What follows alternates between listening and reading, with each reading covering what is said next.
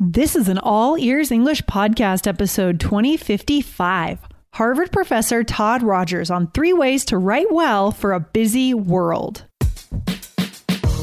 Welcome to the All Ears English Podcast, downloaded more than 200 million times. We believe in connection, not perfection, with your American host, Lindsay McMahon, and today's featured guest coming to you from Denver, Colorado, USA.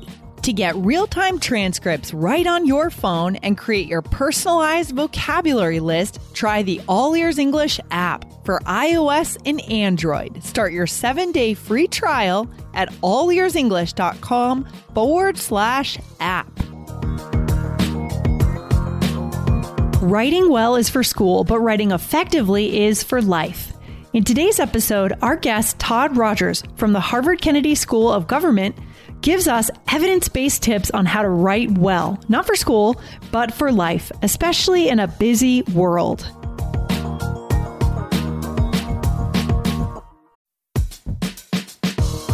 This podcast is sponsored by Indeed. As a business owner myself, I've learned that the most important key to success is having a great team. But it can be time-consuming, reading through tons of resumes. Need to hire a great candidate at your company? Why not eliminate the busy work? Use Indeed for scheduling, screening, and messaging so that you can connect with candidates faster. Just in the minute that I've been talking to you, 23 hires were made on Indeed, according to Indeed data worldwide. So join more than 3.5 million businesses worldwide that use Indeed to hire great talent fast. Listeners of this show will get a $75 sponsored job credit to get your jobs more visibility at Indeed.com/AEE. Just go to Indeed.com/AEE right now and support our show by saying you heard about Indeed on this podcast. Indeed.com/AEE. Terms and conditions apply. Need to hire? You need Indeed. Welcome, Todd, to All Ears English. How are you today? I'm good. Hi, Lindsay. Well, I'm excited to have you on the show. I love having guests to get new ideas into the show for our listeners all over the world.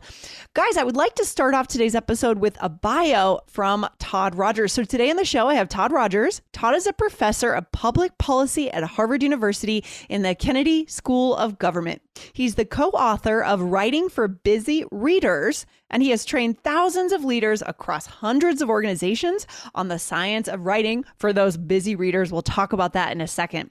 Todd has received his PhD jointly from Harvard's Department of Psychology and the Harvard School of Business. By the way, Todd, I love combining psychology and business. Why did you decide to go in that direction of combining the two?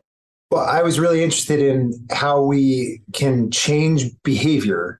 And it turns out that that's across lots of fields. And so I think of it as the science of behavior change, helping people be more effective and in the process make better choices. I love it. I love it. So today we're talking about writing effectively. And I want to call out a quote from our email exchange back and forth that I thought was interesting.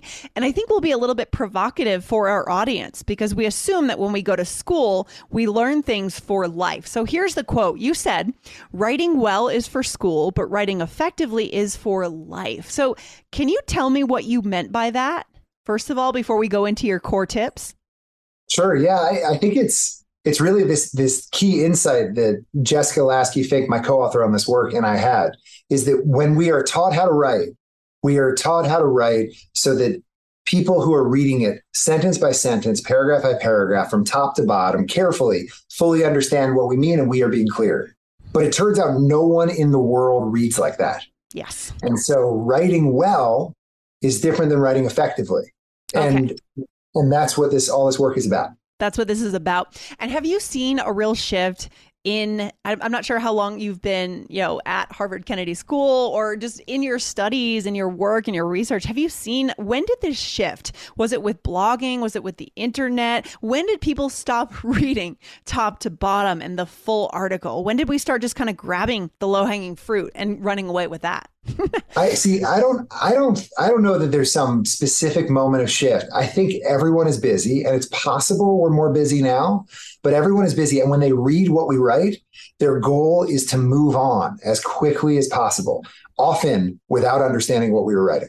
I love that. That is such an important piece of knowledge. So what we're saying is writing has to kind of be reinvented for the real world if we want to have success really in any field. Of course, unless we're writing academic journals and papers, that obviously is different. But I imagine many other things in life, we need to be concise. So let's get into writing well. Todd, could you give us, for our listeners, 3 core tips on how to write well now in the real world?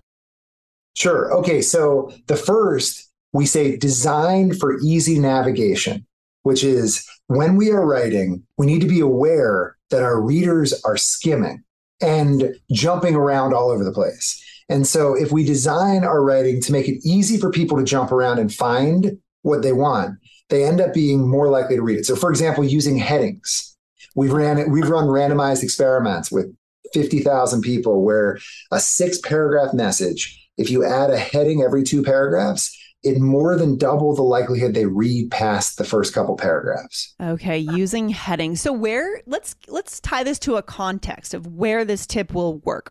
I'm imagining blogs, but I'm sure there are more places that you're imagining to use this particular advice. How should we think of this? What kind of container? So design for navigation, it could be that the idea is that people are skimming. And so it could be in an email where you put similar ideas next to each other to make it easy for skimmers to find related ideas. Mm-hmm. Headings is one sub part of it. But the idea is instead of thinking about our writing as a series of words, it is also a visual thing that people are jumping around on. And how do you make it easier for people who are jumping around? Could be reports. I work with companies and organizations that they're one-pagers and their executive summaries and their full reports. Adding more structure makes it easier for people to jump around. Also in emails, like putting similar ideas next to each other and dissimilar apart, making key information immediately visible. Like in the U.S. Army, they have a thing called BLUF, bottom line up front. Love that. Yep. Don't bury the lead. Mm-hmm. Yeah, exactly. And it works in the Army because a general writing to enlisted people writing to a general, all write the same way. But in the real world, that actually doesn't always work because it could come off as rude or too direct if you start with your first sentence being exactly what I want from you. Okay. So we need to do other things to design, to assume, yes, we're going to move into the email or the blog post or the piece of writing. How much of this becomes redundant, right? When I write an email, sometimes if I'm putting everything in bold, underlining everything, I hit that point of now nothing is highlighted or designed for skimming. Where's that cutoff point? Let's say in an email. In an email, we've run all these experiments where people interpret bold, underline, and highlight as the writer saying this is the most important content. Yes. And one thing that is a cool implication of that is that it makes it way more likely they read that content. Yes. But it also makes them way less likely to read everything else. That's right. And so using these things carefully, because there's trade-offs. We have also run studies where you highlight lots of things or you bold lots of things. It decreases the likelihood that any one of them gets read. Of course, everything's become redundant. Yeah. So would you recommend in an email to limit yourself then using this principle? Number 1, your first tip, design for skimming, to one core idea in any given email, let's say? I think email is the best context to use for this today for our listeners. Yeah. Okay. So in an email, I think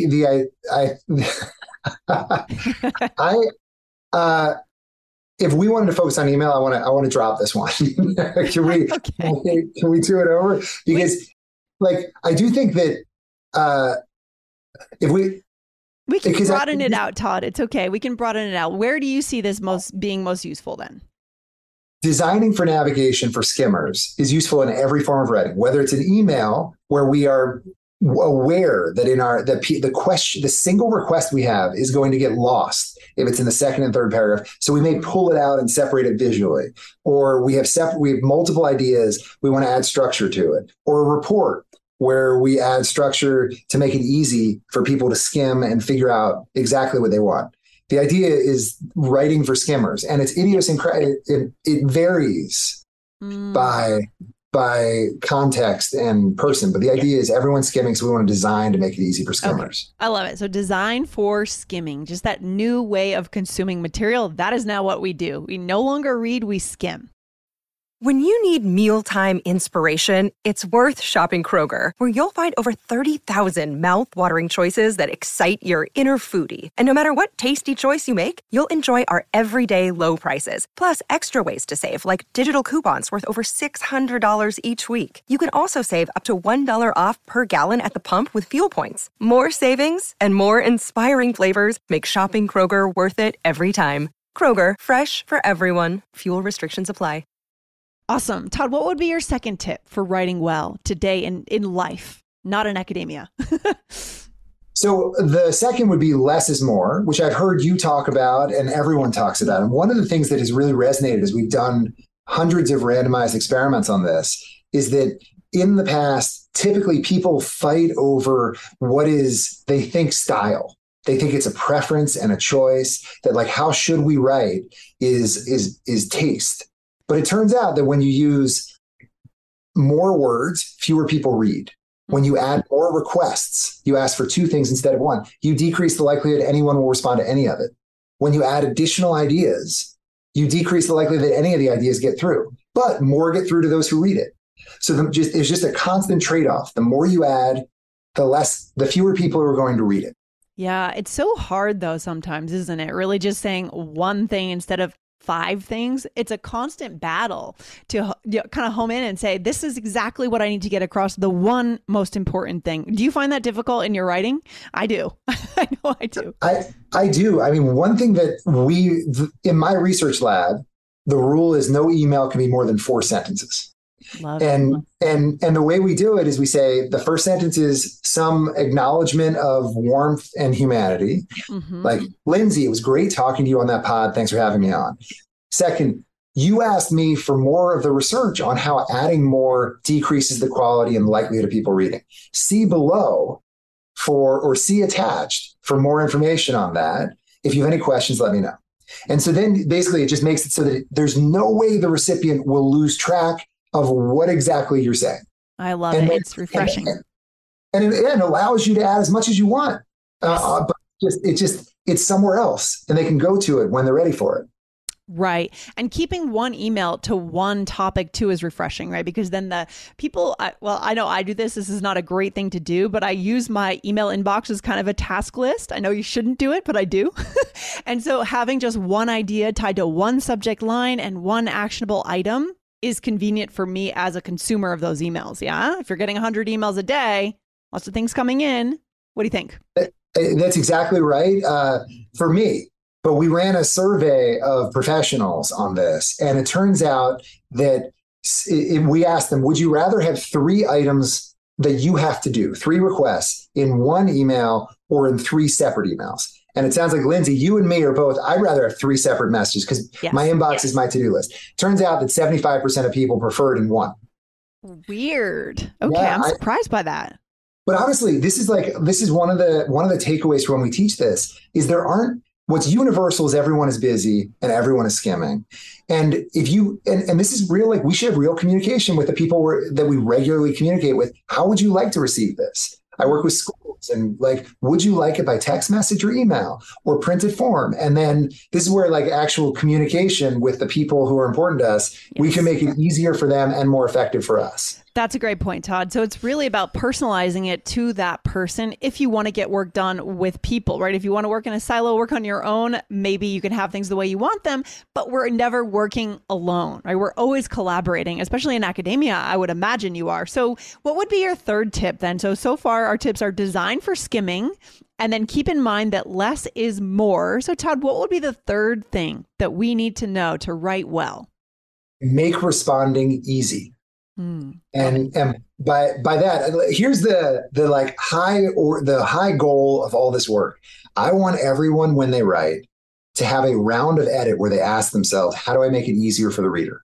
And if you make it easier for the reader, it's more effective. It's kinder to them because it saves them time. It's like it's a waste of their time and attention if it's harder to read than it needs to be, and it's more inclusive and accessible. It's just easier to read. And so one of those is like make responding easy. If I'm asking you, and we had an email exchange about this, let's find a time. I could say, that sounds great. When is good for you? Right. Now, there is a 72% chance, I made up that number, but there's like some chance that that's going to be 12 emails back and forth, and it's going to take us a month. Yes. And sorry, go ahead. Oh, no, sorry. Go ahead, Todd. Keep going. No, like and so in whatever we're doing, the fewer steps we require the people to take, the more likely they are to do it. And so if we want you to respond, make it easy to know what the request is, and make it not general, make it specific. If it's asking for a time, propose a bunch. If there's a whole chain of people who've said, oh, the first and second time worked for me, someone's like, only the third and first work. If you really want that last person to respond, consolidate it, make it easy. The people are more likely to respond if it's easy. I love that. Yeah. And maybe take the next step and create a poll, right? It's easy enough to use programs to create a poll just to make it easy. You know, it's really interesting that you said that, because I know my mindset. Usually when I collaborate with guests on the podcast or really for any meeting, I will provide those times. But the times when I say when works for you is when I'm feeling tired or I'm feeling a little lazy. Yeah. And I know that's not serving the person on the other end. I'm asking them to take on the burden, and that does create an extra 5 or 6 emails potentially, right? And so I love this. So it's always stepping into the shoes of the person who's receiving this. It's kind of a level of empathy that I feel like we should be going through our work lives every day, thinking about who's on the receiving end, right? But for some reason, maybe we just get so kind of involved with our work. Why do we forget about this? I think that our writing, we love our writing. We put a lot of effort into it, and it's really hard to purge. So it's hard to cut. And it's obvious that if it's important to me, it's going to be important to you. So I assume you're going to read it carefully and put the effort in. So like, here's one that happens all the time. We're communicating across time zones. And I say, what about 1 o'clock? Oh my gosh. And it's like, do you mean Eastern time or Greenwich Mean Time or? Oh, you nailed it. And so like, if I was really trying to make it easy for you, I'd say all Eastern time. I'd say, what about the following times? All Eastern time or whatever. But the idea is just like you're saying, like take their perspective and try and make it easier for your reader, because it makes your writing more effective and it's kinder. Yeah, you hit on my biggest pet peeve, right? Is by assuming for some reason we're all in the same time zone. We're never in the same time zone, right? We do a lot of work globally. I'm in Mountain Time, which no one really knows what that time zone is, but working with the coast. And so, yes, so that goes back to the empathy. Make it easy. Immediately either tell them the time zone you're working in or translate it to a more well-known time zone. I love it. Any final tips, any overall tips you want to leave our listeners with today, Todd? We talked about everyone is skimming. So you want to design to make it easier for skimmers. Yes. Less is more, because the more you add, the more effort is required of your reader. And it just makes them less likely to engage and even catch the key information. And the third is make responding easy, because the easier we make it, the more likely someone is to respond. So like the high level takeaway is the easier we should write to make it easy for our readers. Mm-hmm. It's nice to them. It's disrespectful to not do it that way, because we are wasting their time. But it's also makes us much more effective at achieving our goals, which is we have some goal that we're trying to convey. Yes. And so make it easy for our readers. That's the big takeaway. I love it. That is so good. So hopefully our listeners will take this advice today. Take a look at their emails. Guys, look at your emails. See what you're doing. Are you actually making it easy for that person to get back to you? Make a couple changes, as Todd has suggested today, and see what happens. Todd, can you tell us about your book that's coming out in, I believe, early September? Yes, it's called Writing for Busy Readers. It's co-authored with Jessica Lasky-Fink. And it's based on the science of hundreds of experiments that we and others have done on the 6 principles of how you write so busy people are more likely to read and respond. And the TLDR version, the too long didn't read version, is that everyone is busy and everyone is skimming what we write. And so we need to write in a way that reflects the reality of how they read. And the high level point is this is how to make it easy for our readers. So good. So good. Where can our listeners find that? Where should they go to learn more about you, to learn where they could find the book? So the book is coming out September 5, but it's able to be pre-ordered now. Probably the best place is to go to the website, writingforbusyreaders.com. writingforbusyreaders.com. And we have all sorts of resources. We have a grade level, like you can paste things and it's a grade level reading. So it'll evaluate how difficult it is to read. We also have an AI tool that we train an AI tool to edit your writing so that it applies these principles to show you what that looks like. Oh, super interesting. I love it. Well, thank you for coming on the show and these useful tips. Again, I think our listeners are going to have immediate value out of today's episode and be able to implement this right away. Thanks again, Todd. Nice to meet you. It's great being on here. Thanks, Lindsay. Take care. Bye. Thanks for listening to All Ears English. Would you like to know your English level? Take our 2-minute quiz. Go to allearsenglish.com/fluency score. And if you believe in connection, not perfection, then hit subscribe now to make sure you don't miss anything. See you next time.